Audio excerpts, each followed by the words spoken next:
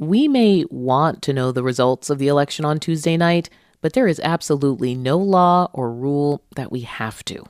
It would be very, very proper and very nice if a winner were declared on November 3rd instead of counting ballots for 2 weeks, which is totally inappropriate, and I don't believe that that's by our laws. I don't believe that. So believe it.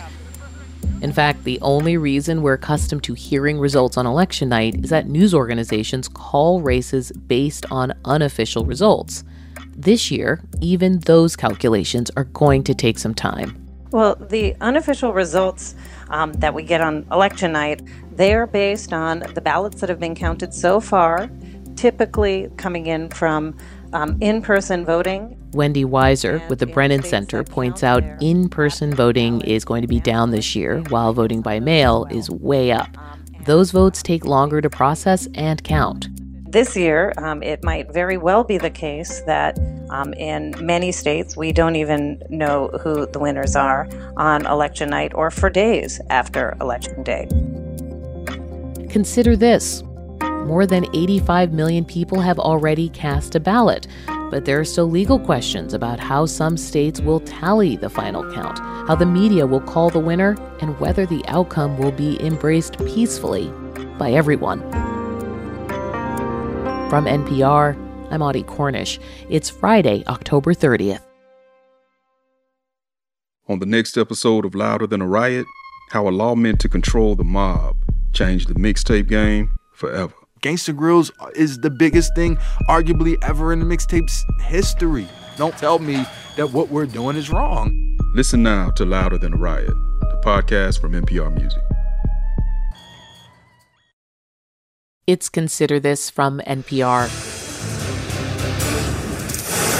And we have our first projections of the night. Take a look at this. Donald Trump, we project... If you're watching TV Tuesday night, you'll hear the familiar sound of news anchors calling states for one candidate or the other. We project that Hillary Clinton is the winner in Vermont. When a news organization makes these calls, and look at all these wins we're projecting for Hillary Clinton right now. They're doing it with only a portion of the official vote in. By more than 131,000 votes, a big win for Donald Trump in Florida. To make a projection like that, they take actual voting results, plug them into a calculation that also uses survey and exit poll data, turnout projections, data from past elections, and other metrics.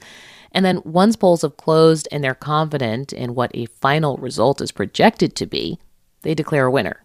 And in some states, we're able to do so early in the vote count because it's not possible for a trailing candidate to catch up. And in others, we have to wait. David Scott is deputy managing editor at the Associated Press. They're one of the most reputable news organizations out there when it comes to calling election results.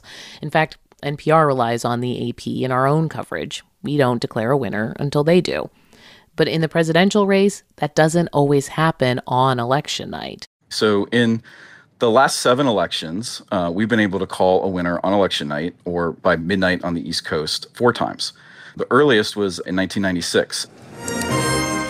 The voting is just about over in 12 more states. Their polls close at 9 p.m. Eastern Time. At 9 p.m. when Bill Clinton won re-election over Bob Dole. And we are going to make some projections. That was about the time other news organizations were able to call the race, too. 270 needed to win. ABC News now projects that Mr. Clinton will be re-elected as of now, at this point, 9 o'clock Eastern Time. A call by 9 p.m. Eastern Time this year does not seem likely.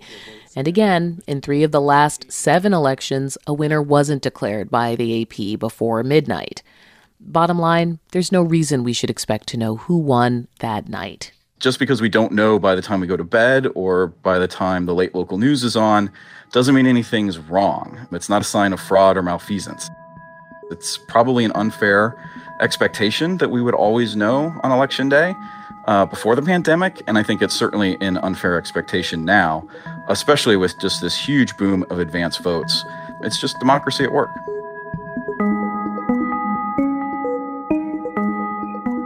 So counting votes could take some time. But in a few key states, there have been lawsuits about whether or not some votes should be counted at all. And this week, 2 of those made it all the way to the Supreme Court. One case from Pennsylvania and the other from North Carolina. Now, the cases were a little different, but they both had to do with ballot deadlines. The question is, how long after Election Day can states take to count mail-in ballots that have been postmarked by Election Day?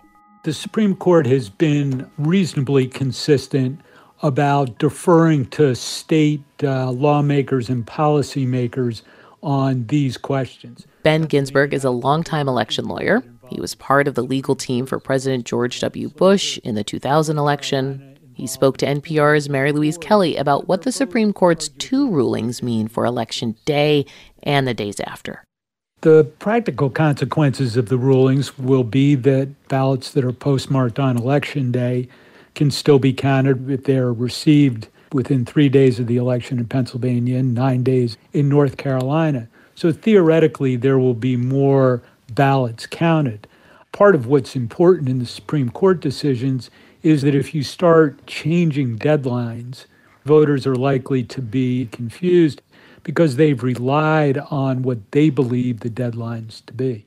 You were one of the lawyers on the Bush legal team in the last contested presidential election in 2000, which, of course, was ultimately decided by the Supreme Court. How do you rate the chances we might end up in the same place in this election? At 5.2%. 5.2, okay. There have been 57 presidential elections in our history. 3 of them have gone to either a contested election or a recount.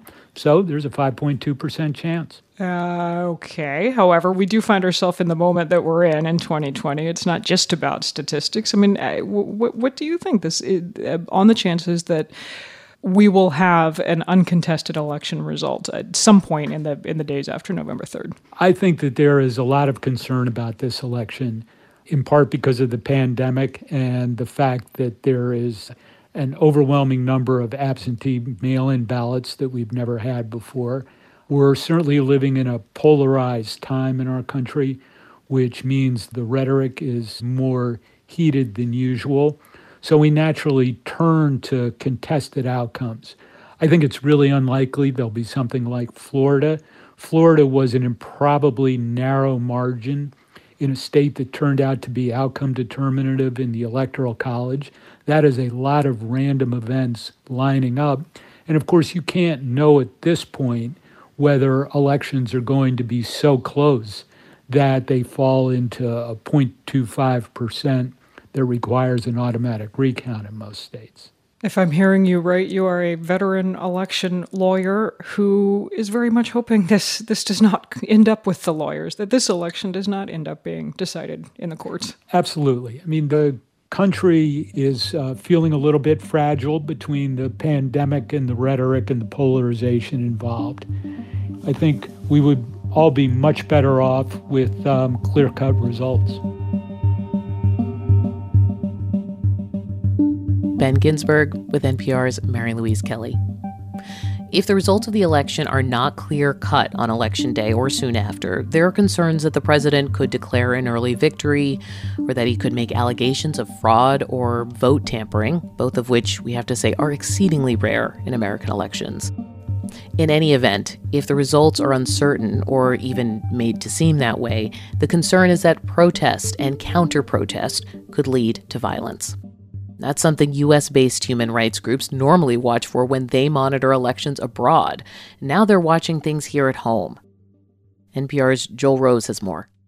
50 years ago, Harayar Balian fled Lebanon, the country where he was born, to escape from civil war and political turmoil, and landed in the U.S. I never imagined that in this country I would worry about the same things that I was worried when I lived in Lebanon. Balian directs the conflict resolution program at the Carter Center, started by former President Jimmy Carter, in part to ensure fair elections in the developing world. Balian has worked in the Balkans and former Soviet states, though never on a U.S. election until now. Balian told me he doesn't want to sound like an alarmist, but some of the things he sees happening in this country, they're pretty alarming. What we fear is that guns, protests, and elections do not mix well. Experts in global conflict see rising signs of potential violence around the election here. There's a good chance that no clear winner will emerge on election night, and deep concern about what will happen next, especially if protesters and counter-protesters collide in the streets.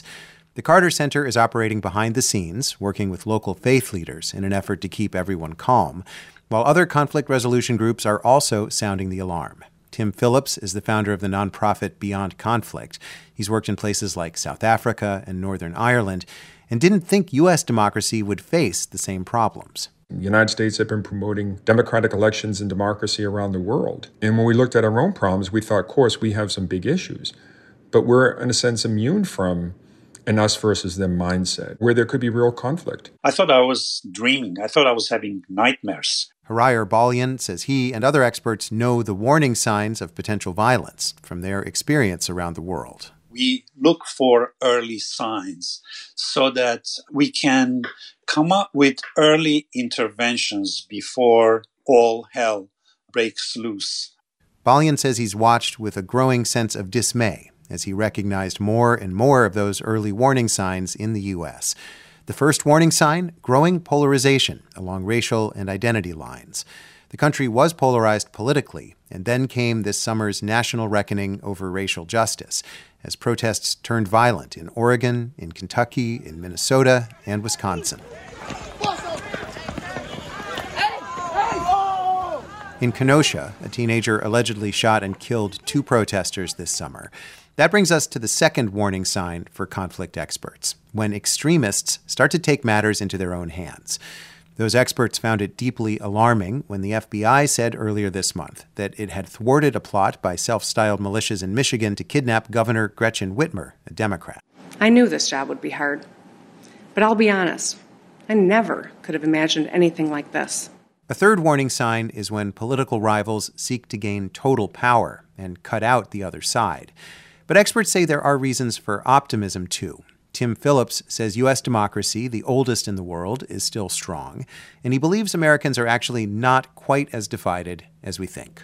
Are we going to see the levels of violence that I've seen in Northern Ireland or South Africa or Central America and Bosnia? I really don't think so.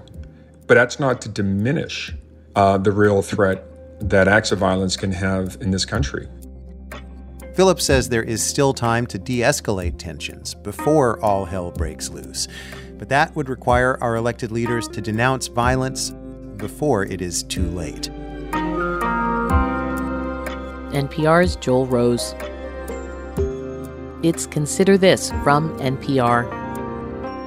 I'm Audie Cornish.